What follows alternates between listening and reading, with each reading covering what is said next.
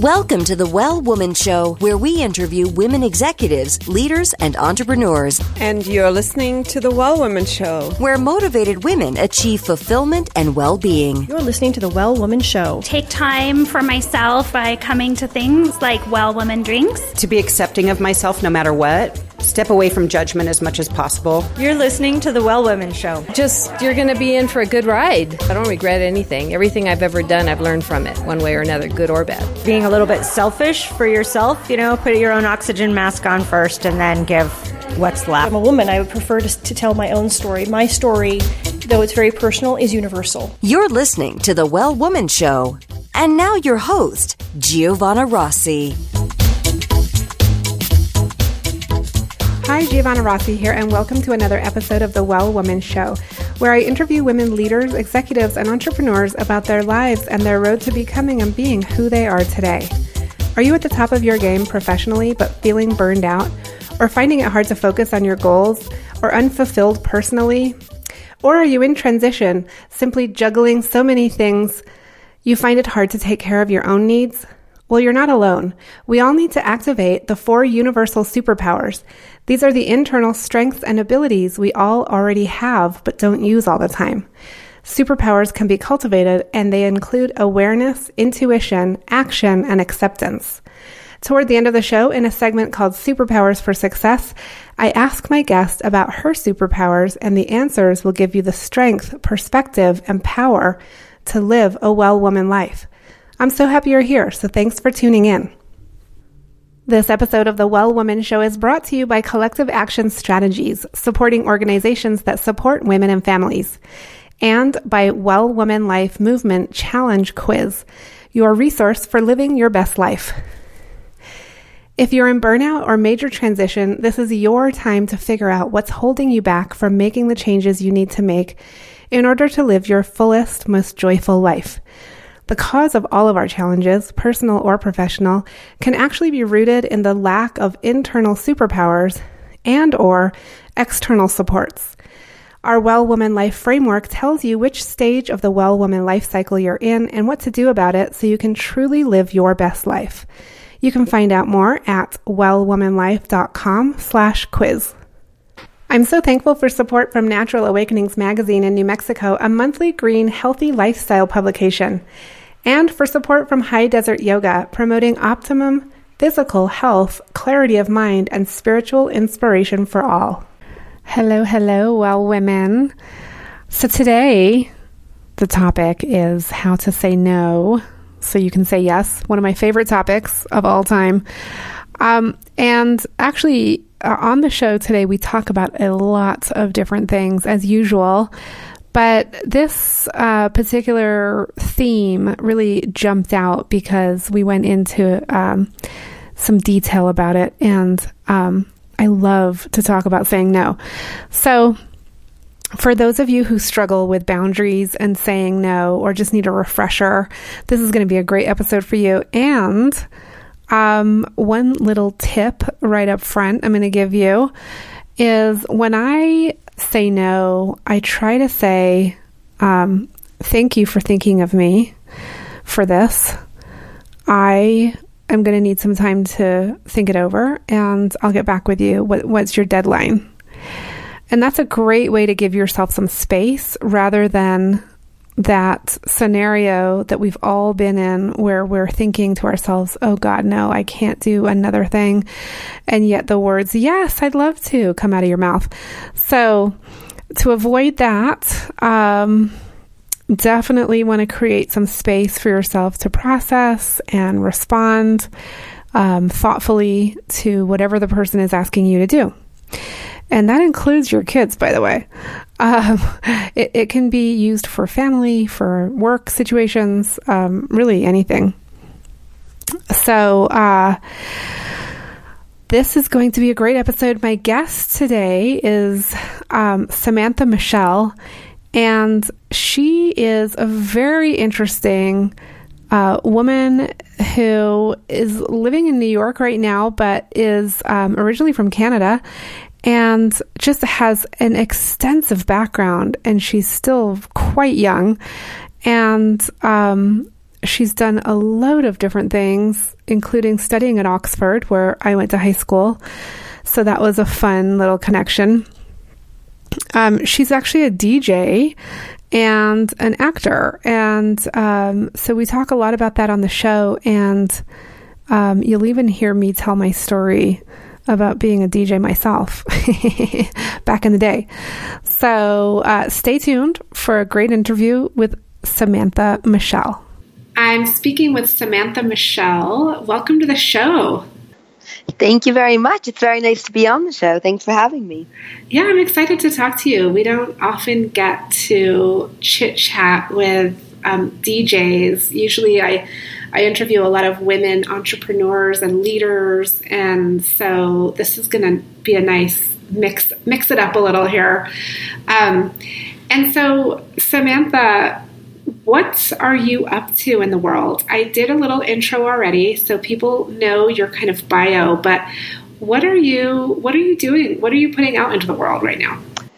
Well, lots of different things, I suppose, is the answer. I sort of divide my creative work under 3 categories just to keep myself from going completely insane. The first category is, spreading my love of soul music and rock and roll and good times and good vibes. And so I'm doing lots of DJing, and I feel really lucky that I've been able to partner up with, publications and charitable organizations and work with clients who I find myself very sort of soulfully aligned with. Tonight I'm DJing for Galore magazine for their New York Fashion Week party, and I think that they're quite a cool publication, and they're all about supporting badass women, and I'm absolutely into that. And then this weekend I go to Toronto, and I'm DJing for Artists for Peace and Justice for their Toronto Film Festival Gala. And they basically support education and well-being for youth in Haiti. So they're a phenomenal organization to be working with. Then when I come back to New York, I do some more DJing for the Morrison Hotel Gallery, and they're like an iconic rock and roll photography gallery. They were probably my first ever favorite art gallery that I fell in love with when I was a teenager. And the work that they present is really, really cool and really interesting. And Marcel, who's the gallery director, is just completely brilliant, and she curates the show so fantastically. So I just feel very lucky to be able to work with clients that I just completely back and get behind. So that's pretty cool. So that's what's happening in the world of DJing. Then I'm also a filmmaker, and I'm inching into production on a new short called In the Campfire Light, which is, I say it's inspired by Springsteen's Ghost of Tom Joad album, but when you read the script, the inspiration material it's not really at the forefront. It tells the story of a dejected ballerina dancer who kind of finds herself in this acting class in New York, and she encounters this acting teacher who's almost like a guru-esque character, and he's incredibly intelligent and incredibly charismatic, and he's schooling his students not only on how to become, the most dynamic and interesting actors, but also, how to become truthful, honest, and engaged living human beings. And she sort of falls under his spell a little, and it explores, psychosexual power dynamics and, the susceptibility of our dreams to the exploitation of bad people, for lack of a better term. I think it treats a lot of issues that are quite culturally relevant at the moment in a way that very much embraces the gray, which is what I'm interested in as a filmmaker. I think, often we abstract things into this is wrong and this is right, and in that process of abstraction, we kind of lose sight of what lies at the foundation that gave rise to the conflict. And that foundation is a rich tapestry of highly complicated themes and ideas. And then I also act in things. I love to act. I think it's really fun when you're given a great, rich, exciting character to get to go on that journey. I worked on a film in Canada in June. And we'll see what's happening next on that front. So that's my world at the moment. Okay, that's a lot. I realized. I was like, oh, Samantha, you've been talking for a while. No. That's a lot. You're involved in a lot of different things in those 3 areas, and you live in New York. We were talking before we started recording. You live in Greenwich Village. How, Samantha, how did you start doing all of this? Because aren't you still in your early 20s? Well, I'm 28 now. Oh, 28, okay. So I've been sort of doing this all now for, I guess, close to 7 years, since I graduated from university, really. And I don't know, I think as a kid, I didn't really have any sense of clarity as to what I wanted to be when I grew up. I danced competitively and I loved dance. And I think part of me always kind of got off on the adrenaline of performance. But then I also really liked writing, and I was always very interested in expressing myself in different ways. But yeah, I had no idea really what I wanted to do. And when I moved to New York at 17 to go to NYU, it was kind of like everything was just fair game. And I was taking lots of different classes and studying lots of different things and running around too many nightclubs. And then when I was at Oxford, I had this kind of amazing experience, because by that point I'd kind of whittled it down to another sort of 3 options. I tend to work in 3s in my life. And I was like, well, either I'm going to go to graduate school and I'm going to carry on with this whole reading and writing thing, or I'm going to work in events or PR or charity or something, because at the time I was producing this couture charity gala bowl thing for Help Malawi, which is a really cool organization that benefits children in Malawi. And I was really enjoying my work with that. And then I was also acting in these plays. And so every day was kind of split between academia, events, and theater. And not knowing anything about how difficult any of those industries or professions might be, I was just kind of like, well, acting seems to be the thing I'm enjoying most, so maybe we'll try that. Again, knowing nobody in the entertainment business, having no idea that the entertainment business was particularly competitive, I just kind of hopped in and hoped for the best, really. Okay, and so you didn't pursue a graduate degree, is that correct? I did not, no. And do you think you might still do that? Every once in a while I think about it. I would love to, I think. But because of what I ended up doing at NYU, I sort of built my own major within the College of Arts and Science. And so I spent my senior year doing independent study and working on this thesis that explores the role of religion in the rhetoric of U.S. foreign policy. And I worked really closely with this amazing professor who's single-handedly responsible for changing my life. She's passed now, which is pretty heartbreaking, but she's called Marilyn Young, and she was a hero of mine. And so I sort of had the opportunity to do that kind of work at an undergraduate level. However, I think going to graduate school would be pretty amazing. I would love to do creative writing, or I don't know. We'll see. One day at a time. Well, I thought that was interesting that you explored the role of religion in the rhetoric of foreign policy. What was your thesis, or what was your main idea there? So my thesis was called Playing the Part of Prometheus, America's Assumption of Divine Duty. And basically what I did is I bought this book that had, 100 of the most important speeches in American history, something quite simple. And I took a highlighter and I just went through every speech. And every time I encountered, rhetorical terms and Judeo-Christian ideology, like manifest destiny, city onto a hill, light onto other nations, acting as God's mortal hand on earth, I just kind of highlighted it and put a Post-it on it. And then I sort of mapped out a pattern of these ideological constructs and looked at how they fit within what was happening in terms of foreign policy at the time, beginning with westward expansion all the way through to Obama's regime, and just looked at these sorts of patterns and how various foreign political endeavors were contextualized and presented to the American public in, fundamentally religious terminology, and what that tells us about the psychology of, America's national identity and self-perception, if it could be said to even have such a thing. But I remember I wrote this 10 years ago now. No, well, 8 years ago. And I think the country, I think the country's always been a series of states, but I think in the last 8 years, the individual nature of the various states and political camps in the country have, the gaps between that all have only broadened. Yeah. And what about the last 2 years? It's an interesting time. It's a very interesting time I think obviously there's a lot of disgruntledness in the air, quite reasonably. I think it's a cool time because I think people are really getting in touch with their political identities, and are very keen to take action, and that's really positive. And sometimes things have to not go our way in order for that to happen. You know what I'm saying? Yeah, totally.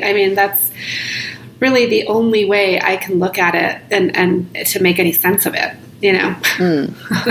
because otherwise it's just too depressing. But I think that we are being provided an opportunity to take things in a different direction and to act differently. Yeah. And I think people are stepping up, and we're seeing that in women running for office, in such huge numbers this election cycle. I think it's a really exciting time for women. I think it's probably never been so cool in the history of, well, I don't want to say the history of the human race because I'm certainly no expert on that, but like in the history of a long time, I think it's a really, really cool and really exciting time to be female. And we're half the population, so it's going to be one hell of a party. Okay, so why is it such an exciting time to be female? Well, I just think, there's a lot of opportunity to engage in discourse without censorship or restriction. I think a lot of that is facilitated by, obviously the internet and social media. And that has, its own whole host of unideal byproducts. But I think one of the positive things about this new technology is that, everybody has a microphone and everybody is free to share and to engage with each other regardless of where they are. I think people are forming digital communities, and obviously there's great strength in numbers.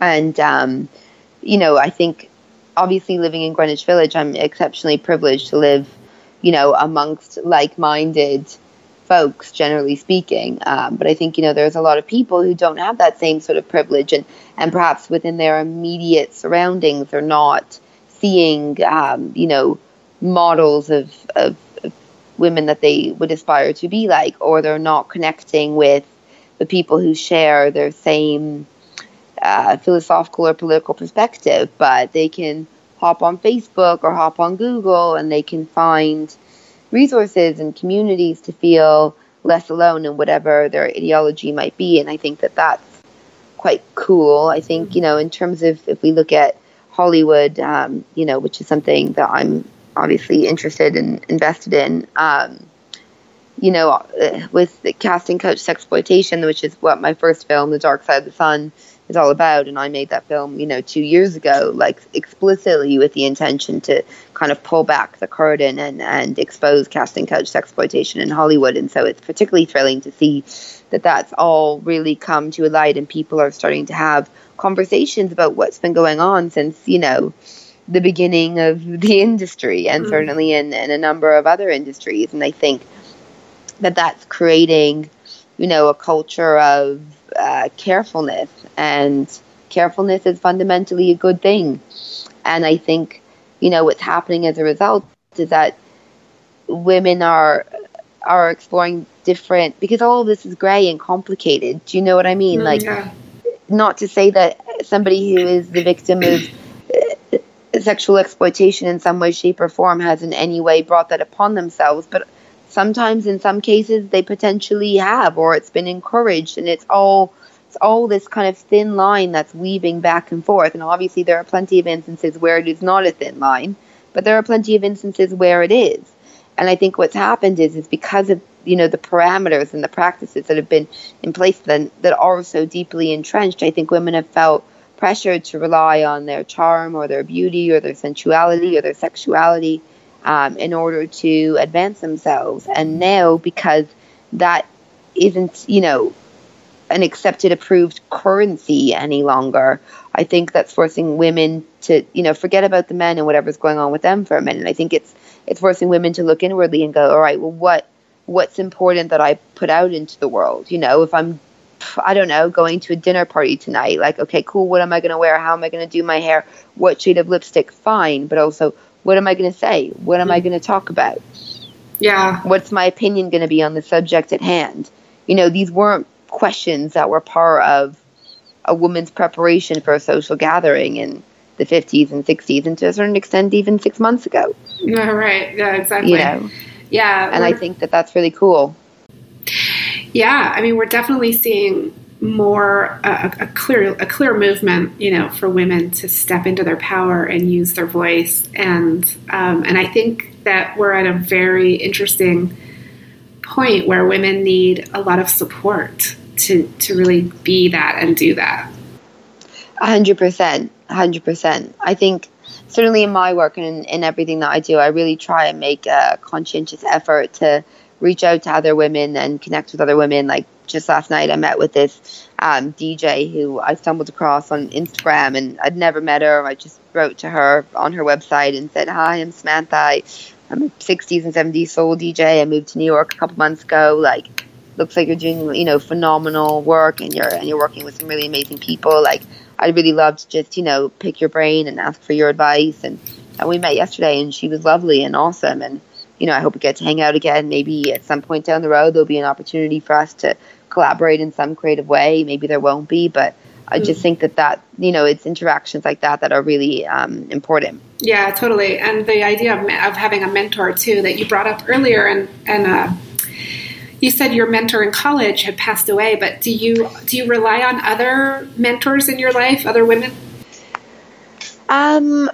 I think I could probably use another mentor or two, to be honest, but I think there's a lot of people in my life that I do rely on, both men and women. I'm exceptionally close to my dad. He's my best friend, and I absolutely rely on him in everything that I do. My mom is also an amazing, incredible force of a woman, and she's exceptionally inspiring and exceptionally helpful, and she always knows the right thing to do, and I think I'd be quite lost without her as well. I've got, the most amazing network of very, very close friends who I've known for a long time. And those are the people that I turn to when I'm a little lost and a little confused and a little stuck what to do. And I think because I've lived away from home for 10 years, my friends have really become my family. And I think I would be absolutely nothing if it weren't for the people in my life, that's for sure. Yeah, it's so interesting. I speak with hundreds of women leaders and entrepreneurs, and the common thread that always ends up coming up is the need for a network of women and of support and mentorship. So 100%. Yeah. Community is everything. People always say, if you work really hard, you can make your dreams come true. But I think that's wrong. I think if you give and if you contribute and if you forge connections, that's when your dreams will come true. And hard work is absolutely important. But, and everything that I've ever hoped for in my life that's happened, from plays that I've wanted to make to films that I've wanted to make to, opportunities I've wanted to have, that's only ever been possible because of the kindness and generosity of the people in my life. Absolutely, without question. There's nothing I've done on my own. Well, and you have to be in a place where you can accept that, right? Exactly. And really be open to people influencing you and helping you and mentoring you. Yeah, there's this, Walt Whitman poem that is, probably one of the most quoted poems ever. And not butcher it. Hold on. It's in Dead Poet Society.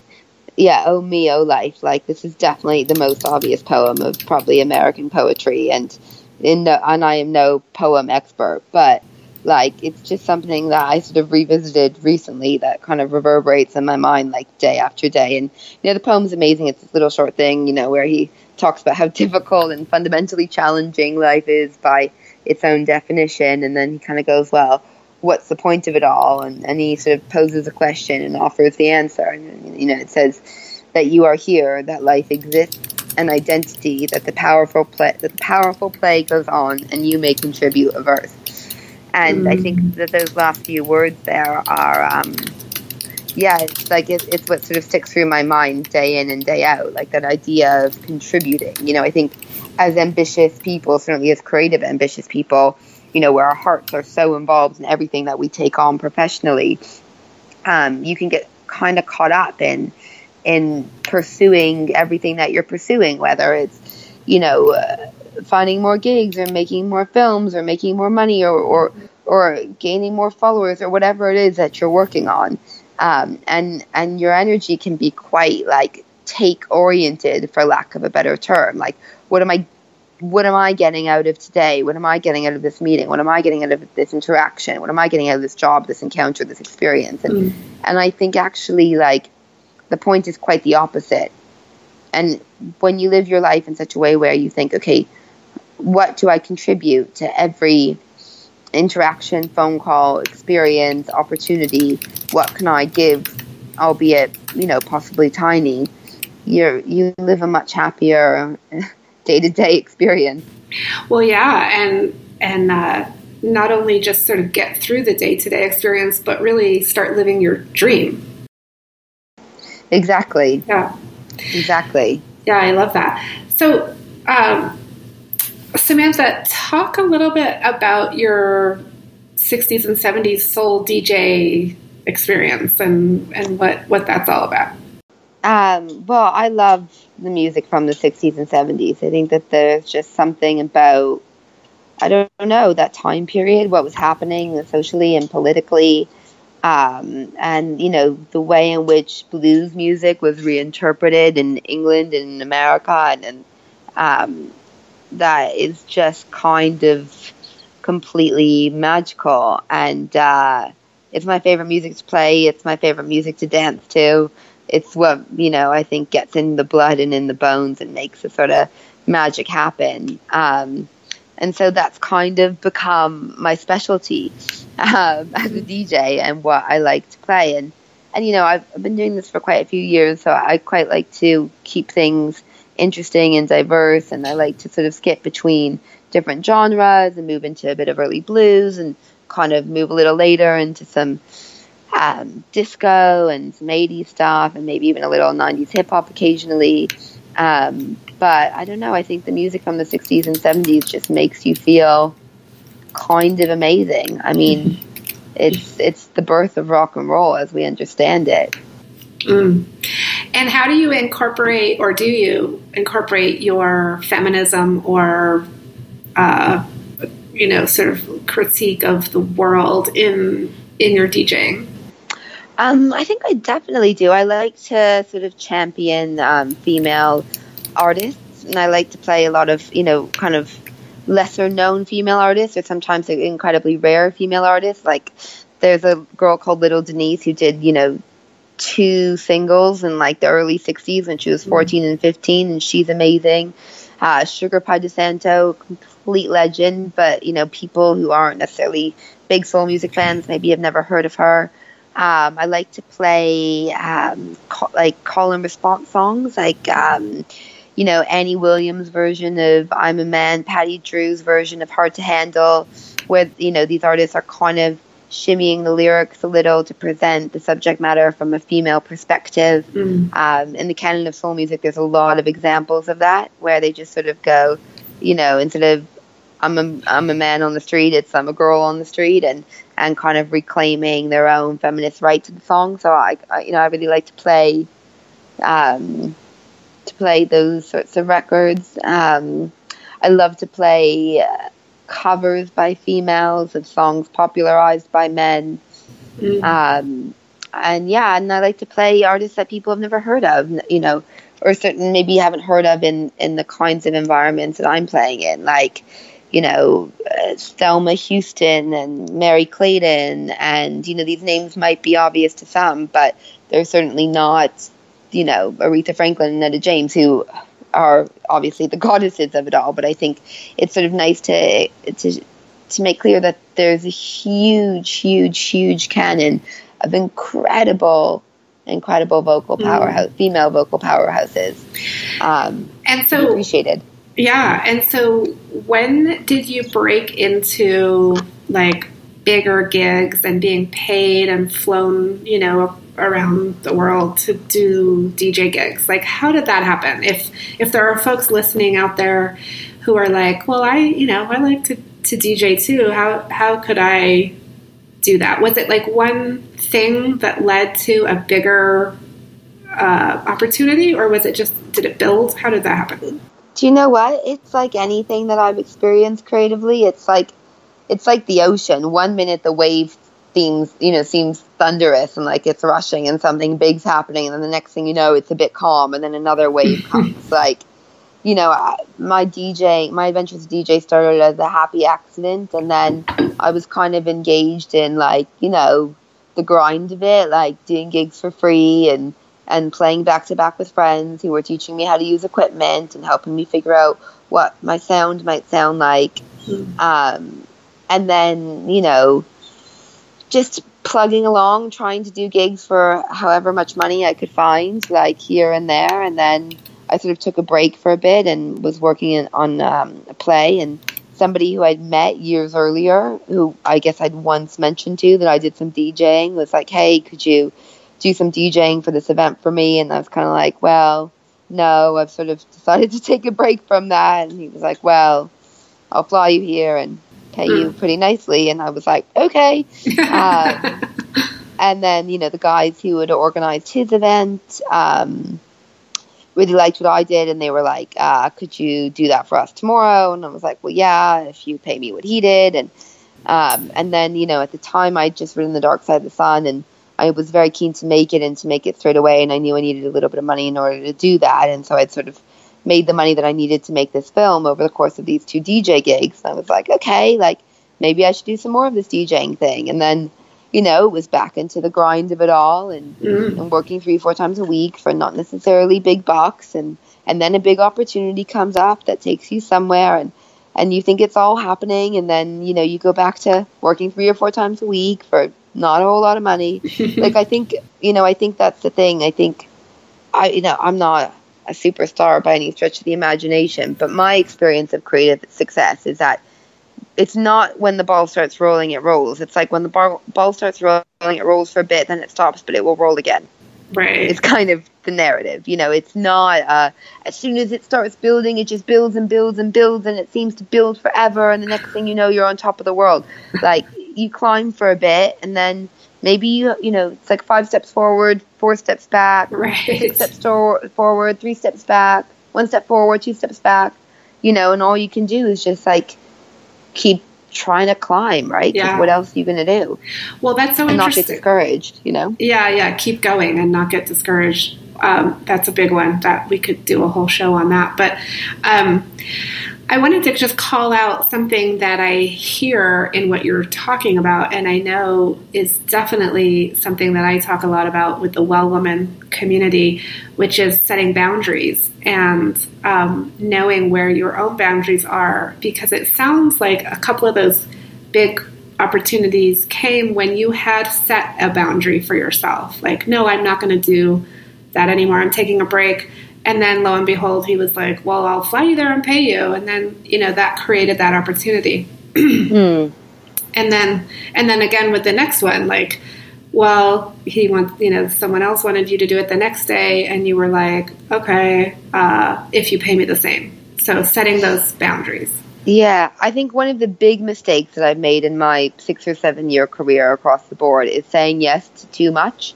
Yeah. I think one of the things that I'm only learning now at 28, and I wish I would have known this before, and a very dear friend of mine, I think it's been an integral part of teaching me all this. It's like, no is a very, very, very powerful word.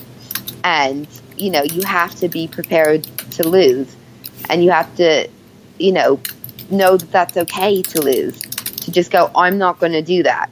Mm-hmm. Maybe I'm missing out. Maybe I should have done that. I don't know what else I'm going to do on that day. I might be sitting at home watching Netflix, but like, I'm prepared to take that kind of gamble in life. I think for years I was so afraid of missing out on opportunities and making the wrong decision or pissing somebody off or being too big for my little boots or whatever, that I just I took a lot of stuff that I shouldn't have taken in every sense of how that phrase could be interpreted.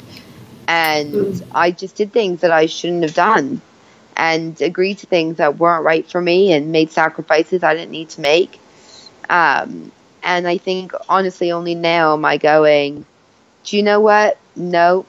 And it still feels new and weird. Like, just the other day, like, somebody called me and asked me to step in and fill in and do this, this part in this play. And I was kind of like, well, I'm sort of free, but I kind of have other stuff on. And I'm not really sure that this is all that creatively interesting to me. And then the whole thing was handled a bit weirdly. And then they called me again, like saying, hey, could you come and do this? And I just went, do you know what?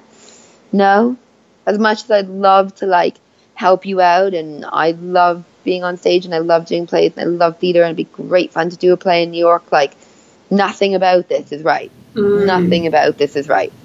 And I don't want to be in a situation where I have to get on the stage and be part of something I don't believe in. Like, I've done that before. Yeah. And it was, a big, big, big mistake. Well, and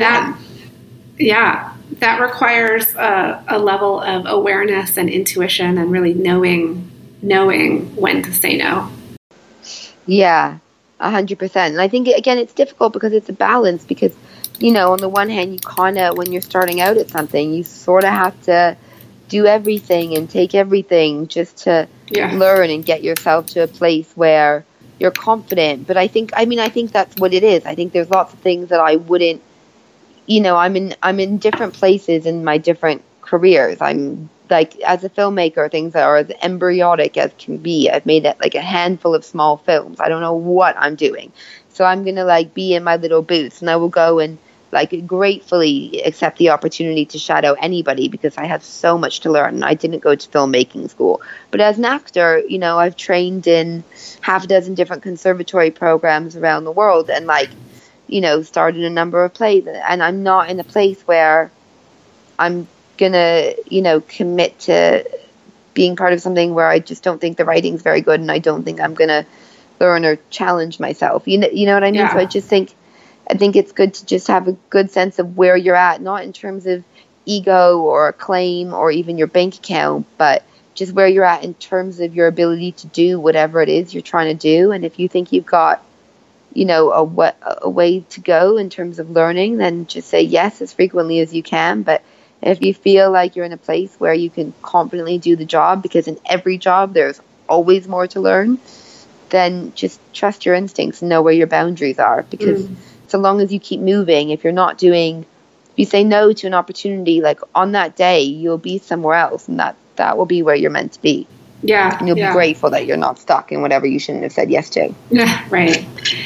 Yeah, no, that's good. So Samantha, I'm going to move us on to the final segment here called Superpowers for Success and ask you a few quick questions that really allow the audience to get to know you and learn from you, although we've already been doing that. But before we do that, I just want to share that this whole conversation has just brought up a memory of mine that I really haven't thought about in a while that I want to share, which is funny to me, which is that I started doing DJing for our local radio station here, and years ago, it was my outlet for creativity and fun because I had a very serious policy job in politics and everything. And I started doing DJing on this radio show for women's issues. And so I would play a bunch of women artists and stuff. And it was so much fun. And the station, the news manager was like, we want you to do a segment, a policy segment because you're a policy person. And I was like, no, I'm not going to do it. I don't want to do that. I want to DJ. And so I continued doing that for a while. And then finally I gave in, and I started doing like a segment on more to do with my work, and then that actually turned into this radio show, this podcast. So it's kind of I love it. So it all started with music. That's amazing. I know, it's really funny to think back to that. So all right, music is the heartbeat of all good things, isn't it? I know, it really is. It really is. So I love that. I love that connection, and I don't think I've ever shared that actually on my show. So that's a little tidbit. Amazing. I love that. Yeah. So crazy how one thing just leads you to another that leads you to another. It's like following the breadcrumbs of life, isn't it? Well, yeah, exactly. And I mean, I'm quite a bit older than you, so you still have all of those breadcrumbs to follow, and you have so much more to do in your life. But, when people ask me, like, how did you end up doing what you're doing? And, it's like there's never a straight story. It's like the line is so curvy, and, like there's never a straight, like, you should do this because it will lead to this. Like, no, just do, like, I don't want to sound like just very flippant about it, but, follow your authentic, true self. And like you said, what can you contribute? Like, how can you serve? And that will lead you to the path. 100%. 100%. Yeah. So, okay, so let's wrap it up with our little segment on superpowers. What does success in life mean for you? Oh, it's a good question. Smiling as much as possible every day, 7 days a week. And in my sleep. Right. Okay, and when did you know you were really good at what you do? I still don't know if I'm really good at what I do. Okay. I'm just going with it and trying to get better. Nice. Okay, and then describe a personal habit that contributes to your own well-being. I write in my journal every morning. I've done it every single day since I was 22. It's the best thing I ever did. I've never reread a single entry. Like, I do it when I'm half asleep. It's like brushing my teeth. I don't even notice that I'm doing it anymore. Mm-hmm. But it's like giving your mind like a shower, scrubbing off all the dirt from yesterday and making yourself all nice and clean and fresh for today. And I can't recommend it enough. Do you do it at night or in the morning? First thing in the morning. Yeah. Nice. First thing in the morning. Did you happen to read The Artist's Way? I haven't, but somebody's told me about it, and that's what originally got me onto this idea. But then I'm not very good at doing things that like people write about in books because I feel like it's not my idea. So I was like, I'm not going to read the book. I'm just going to build my own little version of this. Yeah. And for the last 6 years, I have a series of moleskin notebooks because it has to be a moleskin. It's only ever been a moleskin. Literally for 6 years, if I don't have any moleskin paper, I'll rip one out of an old one and write it on the back. And every day I write, like I have to fill one full rules page. If I got more on my mind, it can go over. But it's like I just look to fill the page, so I never really know. It's not like I write a sentence and then I'm done. There's a set kind of space to it. Yeah. And again, I've never reread an entry. I don't have any intentions to. It's not about like chronicling where I'm at for some kind of eternal preservation. It's just a way of exercising like all of the things that I running around in my head that aren't really going to be of value to me for that day. And a way of revving myself up for whatever is going to happen that day. And cultivating a relationship with myself.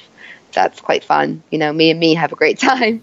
Well, yeah. I mean, when you do that kind of journaling every day, it really allows you to connect with yourself instead of disconnecting and living unconsciously. For sure. So I interviewed Julia Cameron, who wrote The Artist's Way. And so for listeners, if listeners or if you, Samantha, are interested in that interview, go back through. It's an early episode. I'll have to put the link in the show notes since we talked about it here. I'll put the link in. And she walks you through she has I mean, there's a lot in that book, but she has 3 things that you can do. And they're really awesome exercises. One of them is journaling every day.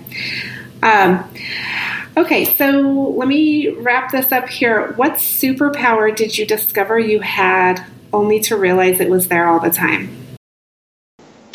Oh, that's a really interesting question. Wow, that's a really interesting question. I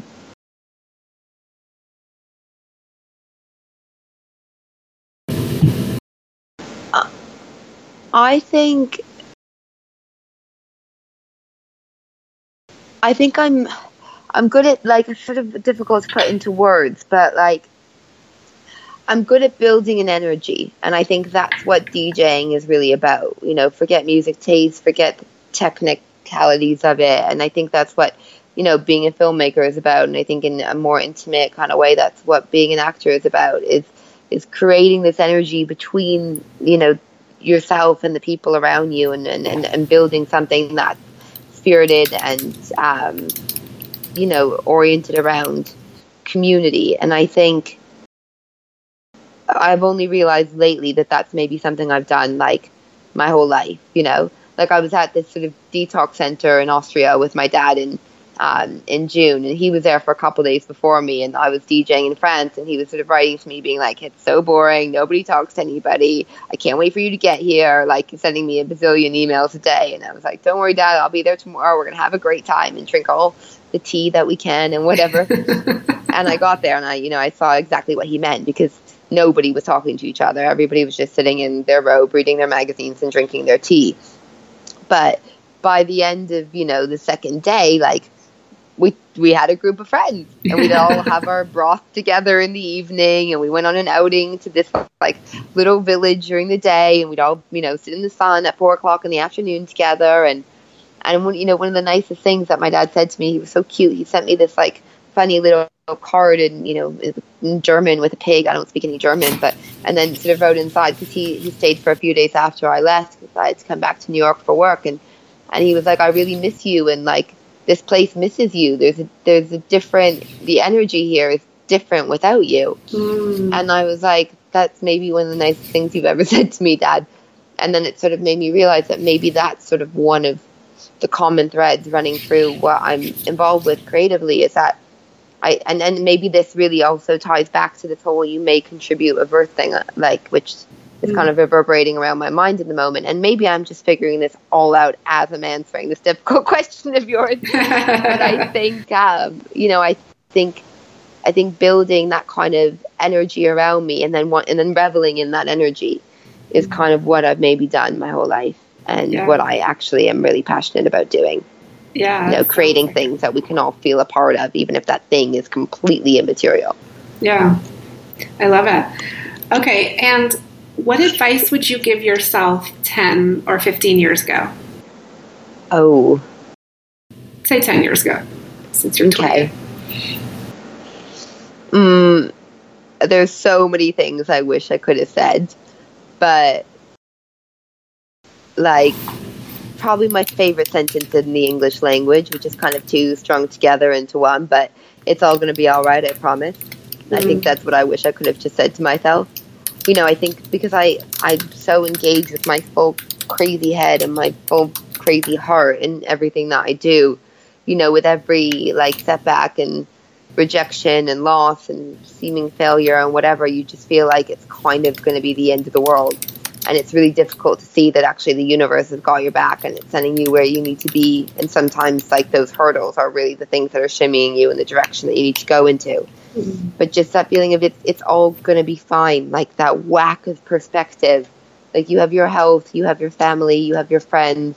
Everything that you need is literally within your being. And yes, it might need time to come to fruition or effect, but it's inside of you. And so if that one thing doesn't work out, if that one person lets you down, if that one opportunity doesn't materialize, it's all going to be fine. And I promise that reassurance for yourself, from yourself, I think. Yeah, I love that. Okay, and do you identify as a feminist? I think so. Yeah, I think so. I've never been like too big on like terms one way or the other, because I think they can mean lots of different things to lots of different people. But, you know, I think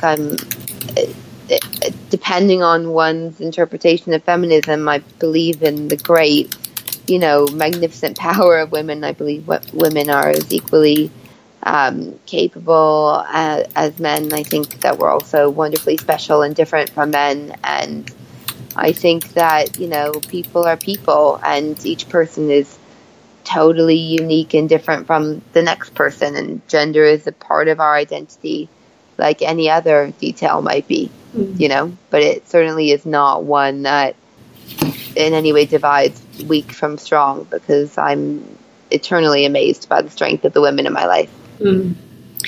Okay, and last question, Samantha, what are you reading right now? What's on your nightstand? Actually, I'm reading this play called People, Places and Things, which I saw in London a couple years ago, and I loved it. It was honestly the most powerful piece of theater I've probably ever seen in my entire life. It's by Duncan Macmillan, and Denise Gow, who inaugurated the role. She's just, honestly, it's the most exceptional female performance on stage I've ever seen. And I don't know what made me want to reread it. Sometimes if I see a play that I really, really love, I kind of like to go and read the play, because when you're watching it, you're sort of caught up in the experience. And then, I don't know, maybe it's because I'm an actor, or I love theater, or I love the way that people's minds work. It's kind of nice to then go back and look at what was exactly said and how it was strung together and what the mechanics are of it and how it looks on the page. And it's just, I don't know, it's pretty extraordinary, actually. Awesome. Okay. And I highly recommend it. All right, we'll link to that too in the show notes. Samantha, it's been such a pleasure talking to you today. Thank you so much for being on the show. Oh, thank you. The pleasure is all mine. It's really kind of you to have me. These have been very interesting questions. That's it for our show today. Remember, if you need support to live your Well Woman life, head over to wellwomanlife.com/Facebook to join us. Our monthly live event, Well Woman Drinks, brings women together to share our successes and challenges as women, leaders, moms, aunts, sisters, and all the other roles we carry. If you'd like to attend a Well Woman Drinks near you, or if there isn't one in your city yet and you'd like to start one, email info@wellwomanlife.com. If you enjoyed the show, please take a moment and subscribe in iTunes and leave a review. This helps raise visibility, which is super helpful when it comes to producing the show every week. For feedback, comments, or just to let me know you were listening today, find me on Facebook, Twitter, and Instagram @WellWomanLife. I'm Giovanna Rossi for The Well Woman Show. Until next time, have a super powerful week.